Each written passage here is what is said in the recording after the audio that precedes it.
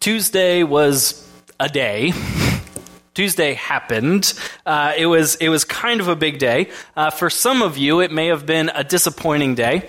For others of you, it may have been a great day. And maybe for some of you, you just don't even care. You don't know what I'm talking about. I'm talking about the elections that happened on Tuesday. Democrats were hoping for a blue wave that would come through, and it was more of a blue splash. Republicans were hoping for a red dam to be built to stop the blue wave, but it had some leaks within it. So there's probably a little bit of a mix. Even in Florida, the elections were so close that the results were almost a dead even 50-50 split. And the reason why I say all of that is because I would bet that those of us gathered here in this room are representation of what we saw on Tuesday night. We come from different places, we come from different perspectives, and yes, we might find ourselves a little split. So today's sermon would have been really helpful last week had I preached it then. Or better yet, it would have been really helpful a few months ago when the campaign started and the smear ads began. But nevertheless, here it is today. And I still think that it's super practical, super helpful for us, not just thinking about politicians out there and issues out there, but also within our own personal world and our own personal lives. So today we're going to look at a passage of Scripture that was written actually by the brother of Jesus. Yes, Jesus had a brother named James, but you won't find him throughout the Gospels, except for in one place he's referred to, not by name, but he's just kind of there in the crowd. You won't find James named explicitly throughout the Gospels. You won't find James following Jesus, and that's because James didn't. He didn't follow his older brother Jesus. In fact, he thought that his older brother was crazy. And wouldn't we all think that, right? If your brother came to you and said, hey, I am the Son of God, I am the Messiah, I am the Savior that the world has been waiting for, I know I would laugh right in my brother's face, right? I mean, we can't blame James here. And it wasn't until after Jesus' death and his resurrection that James came to believe that Jesus really was who he said that he was. That in fact he was the Savior of the world. That in hindsight of the resurrection, James changed his opinion. And that's so essential to how we understand James and what he says to the early church here. And so this is what he says in his opening statements to the early church. He says, "My dear brothers and sisters, take note of this. Everyone should be quick to listen, slow to speak." Let's just linger there for a little bit. Quick to listen, slow to speak. Would you say that with me, that part? Quick to listen, slow to speak. One more time. Quick to listen, slow to speak. And that's so important. Quick to listen, slow to speak. It's so simple, and yet it is so vital for the life of the early church back then, but also I think for us here today. Because when I think about my biggest communication breakdowns in my marriage, in my work, with my family, with my friends, it all stems from the times where I was actually slow to listen and quick to speak. That whenever there's some disagreement, some conflict that then leads to some tension, that then leads to some shouting and some yelling, that leads to some name calling, that leads to some shutting down and people having their feelings hurt, it all stems from speaking and from not following this advice of being quick to listen and slow to speak. And everyone benefits when we each follow this. Be quick to listen, slow to speak. And so let's take a look at this. The first part of this, quick to listen. What does that actually mean? I mean, what does it mean to listen quickly? What does that actually look like? Well, it looks like this, that you listen first. That the first thing that you are to do, and you are to do immediately, is to listen. Before words start coming out of your mouth, you should listen. That's the first thing that you are to do. Well, why? I mean, I have an opinion that I'm entitled to, and I can share that opinion with whomever I want. Yes, sure. You do have an opinion, and you can share that with whomever you want. They may not like it, but you can share it with them. But may I suggest that you afford the person whom you are in conflict with the same privilege that you yourself would want. May you afford them the same privilege that you would want. That they would be quick to listen. And that you would be quick to listen as well. You see, that's what we always want when we're in conflict. I want you to be quick to listen. And I want you to be slow to speak. And when you're not, I will speak much faster, and I will speak much louder, and I will begin yelling and name-calling. But that's not what James is saying here. James is saying, and we all know this, that in the end we both want the same thing. We both want to be heard, and we both want to be understood. So it's that whole do unto others thing that Jesus talked about. Be quick to listen and slow to speak. So, slow to speak. What does it mean to be slow to speak slowly? Well, I don't think James means here that you are to literally speak slowly and to pronunciate everything that you are saying, because in fact that usually turns out, and it has a negative effect to it when we do that, right? So he's not saying speak slowly. He means speak only after having listened first. Speak only after having listened first. And especially in times of disagreement and conflict, it means that you should almost feel late to speak. You should almost feel late to speak, that even though you know that you have the perfect comeback, even though you know you have the perfect counter argument, even though you know that you have the perfect insult, B-L-A-T-E, late with it, keep that comment to yourself, almost to the point that it feels uncomfortable. Literally bite your tongue if you need to, because what you just might find is that if you are quick to listen and slow to speak, then you just might find that you could just possibly, just hypothetically, have your perspective changed, or at least have your perspective enhanced from seeing it from the other side.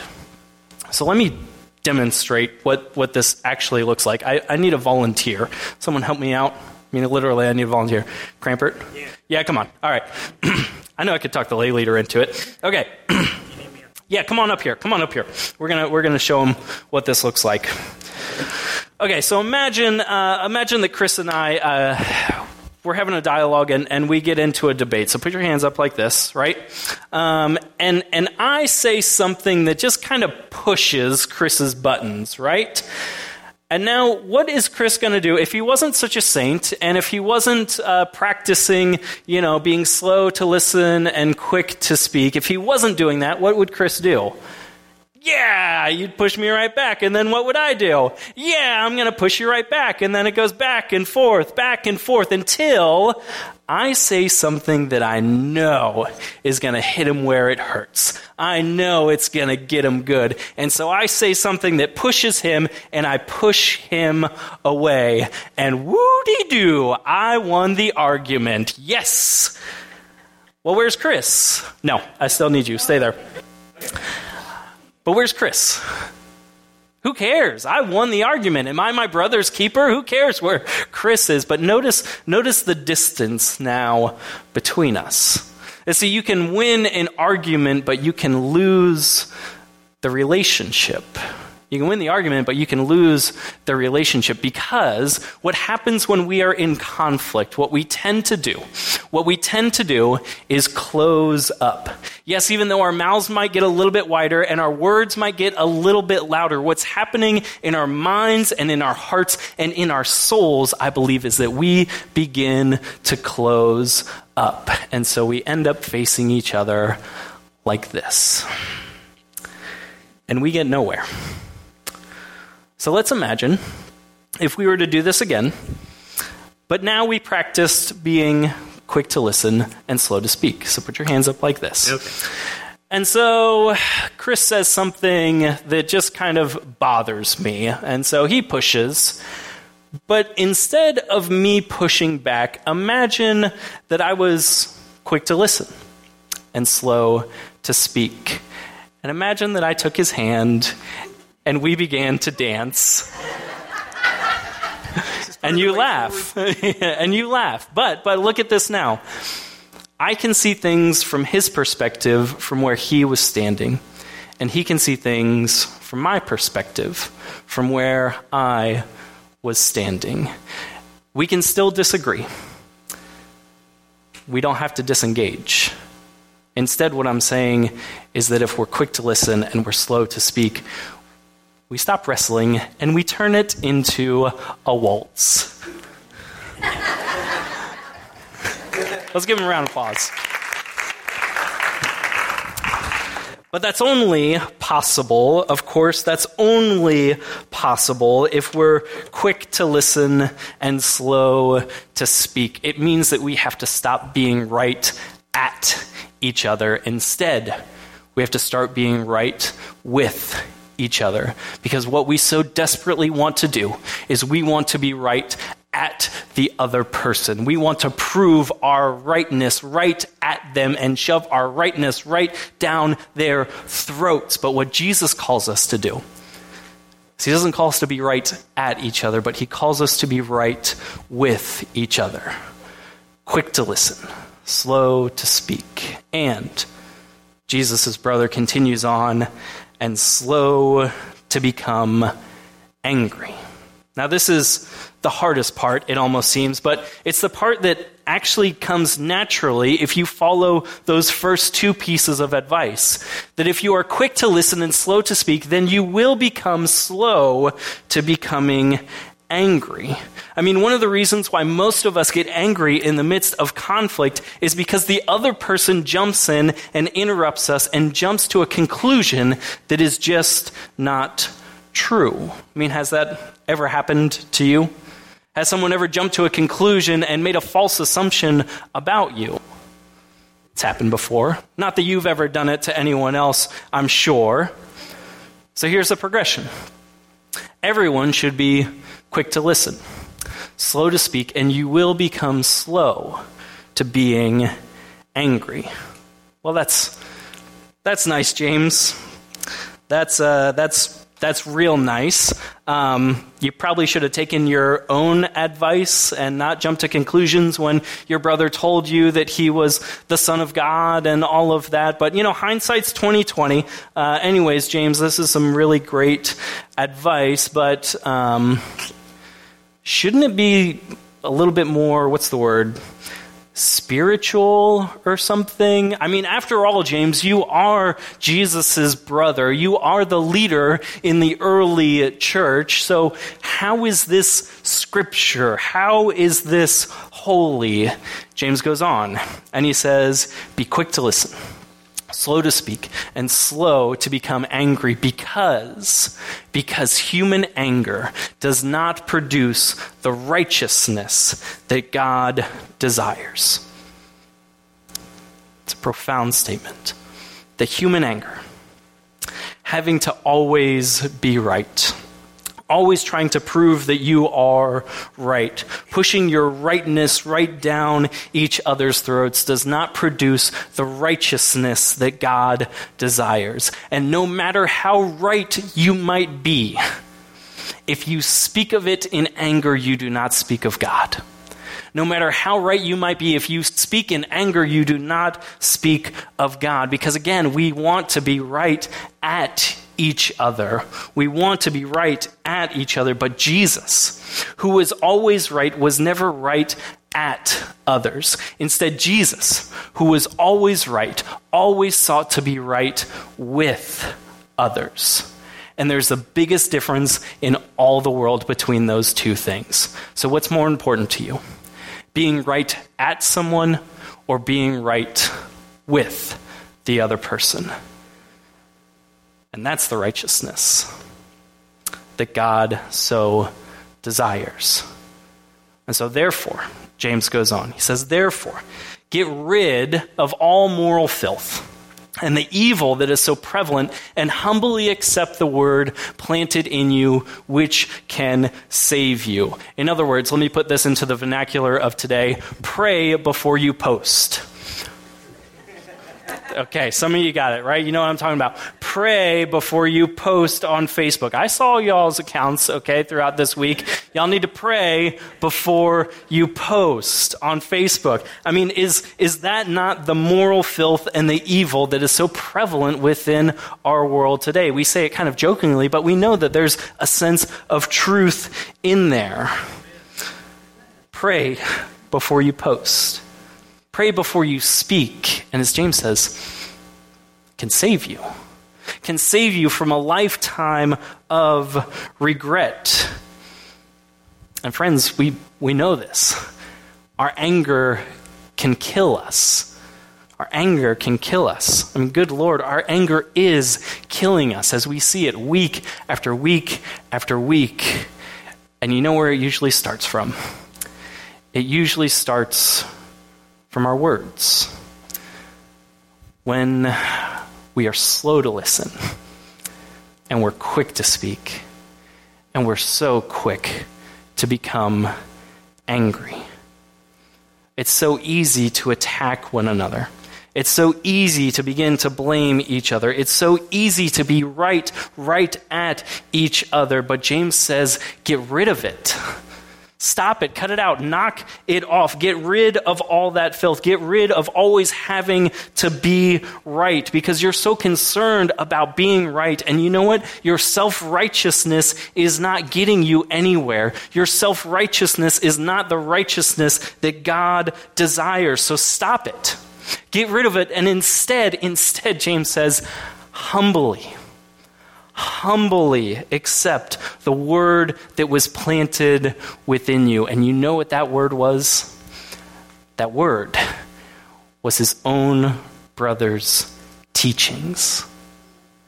When Jesus said, blessed are the ones who make peace. Be right with each other and stop trying to be right at each other. Be right with one another. But now here's where it gets really challenging. Here's the difficult part, is that we're called to be peacemakers, not just with our friends, but with the people that we disagree with, and yes, even our enemies. Desmond Tutu said this. He said, if you want peace, you don't talk to your friends. You talk to your enemies. And that's the difficult part. And that's the messy part. But that's also the part where peace happens. That all those people who think differently from you, all those people who have a different perspective than you do, all those people who want to be right at you, and you want to get right back in their face and be right at them, talk to them. But remember, quick to listen, slow to speak, and slow to become angry. It doesn't mean that you can't disagree. And I'm not telling you to disengage. It doesn't mean that you can't hold a different opinion, and it doesn't mean that you are necessarily wrong when you choose to be quick to listen and slow to speak. It means that if we are to take what James says seriously, when he says, humbly accept the word that was planted within you, which can save you, it means that we have to. It means that we must be quick to listen, slow to speak, and slow to become angry. And so what I'm not talking about, I need to be clear, I'm not talking about uniformity. That's what I'm not talking about. Uniformity is the expectation for sameness and explicit agreement. That's what uniformity is. I'm not talking about that. I'm talking about unity. And unity means that there is an unbreakable bond between us. That no matter what tries to come in, what attempts to break up that bond between us, it will not, because it's stronger than that. So it says this in Ephesians chapter 4. It says, make every effort to keep yourselves united in the Spirit, binding yourselves together with peace, for there is one body and one Spirit. Just as you have been called to the one glorious hope for the future, there is one Lord, one faith, one baptism, one God and Father of all, who is over all, in all, and living through all. The unity that we share in Christ Jesus as followers of Jesus is greater than any of our disagreements or any of our differences. It's greater than any of our political or theological differences. It's greater than any of our denominational differences. It's greater than any of our cultural or ethnic differences. It's greater than any of our gender differences. It's greater than any of our generational differences. That the most important thing for followers of Jesus is not our differences. It's our love and our peace. That's what's stronger than anything else. And that's the life that Jesus taught us to build our lives upon, binding yourselves together with peace, because there is only one who is over all, in all, and through all. And so if we can focus on our unity, there becomes greater room and deeper respect for the diversity of perspectives, diversity of opinion and style and taste and all of that. In fact, we might find that we develop a deeper appreciation and respect for perspectives that are different from our own. But it means that we have to stop pushing and shoving, and it means that we have to start dancing and turning. But maintaining unity is hard, even for Christians. Maintaining peace is hard, even for people who have been called to be peacemakers. Because trying to stop pushing and start dancing, it means that you have to be vulnerable. That to be quick to listen first is a risk, because it just might prove that you are wrong. Or it just might prove that you only had half of the truth.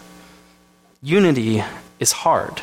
I think that's why the Bible talks about it so much, to keep reminding us to go to work on peace. That we are the ones who are called to be peacemakers. And my brothers and sisters, we have got our work cut out for us here within the church, let alone being peacemakers out into the world that is so divided politically and racially and socially and all of that. We've got our own divisions here within the church. We've got our own shoving matches going on within the body of Christ. And I can't make you be nice. I wish that I could. I'm not just talking about you all, but I'm talking about the church globally. I can't make us be nice. I can't control what words you say or at what volume you say them at. I have no control over those things. I can't stop you from being right at somebody. But what I can control is myself. and my big mouth, at least as best as I can. And I would urge you, I would beg you to do the same. Quick to listen, slow to speak, and slow to become angry. Because Jesus has called us to be his peacemakers. And that we might be that for the world. If only we ourselves can be quick to listen, slow to speak, and slow to become angry. And so here's the crazy thing. And let me just end with this. Here's the crazy thing. James got this idea of being quick to listen, slow to speak, and slow to become angry from his older brother Jesus, whom he did not believe was the Son of God until Jesus actually rose from the dead. But Jesus, the Son of God, came into this world, not as one speaking, not as one being right at other people, not as one always having to be right, even though he had every right in the world to be right at others. But Jesus came into this world speechless, silent, as a baby. And for the first 30 years of his life, he spent that time observing and listening and seeking to understand. And he observed all of human life with all of its joys, all of its pains, all of its beauty, all of its ugliness, all of its love, all of its hatred. He was quick to listen and slow to speak. But when he finally did speak, people clung to every word that he said. And people flocked just to hear him. And the crowd said that he spoke as one who had great authority, not because of who he was, because nobody believed who he said that he was. They said that he had great authority because he understood them. He was quick to listen, slow to speak, and slow to become angry. He understood. And isn't that what we all want? To be heard and to be understood. He had a different kind of authority because of his ability to seek to understand. Even though everyone disagreed with him. Everyone disagreed with him, even his disciples. But instead of debating or instead of disengaging, he danced. And in that vulnerability and in that humility, he found great authority. And people today still listen to every word that he says. And the invitation is open for us to become his makers of peace. If we'll be quick to listen, slow to speak, and slow to become angry. Won't you pray with me?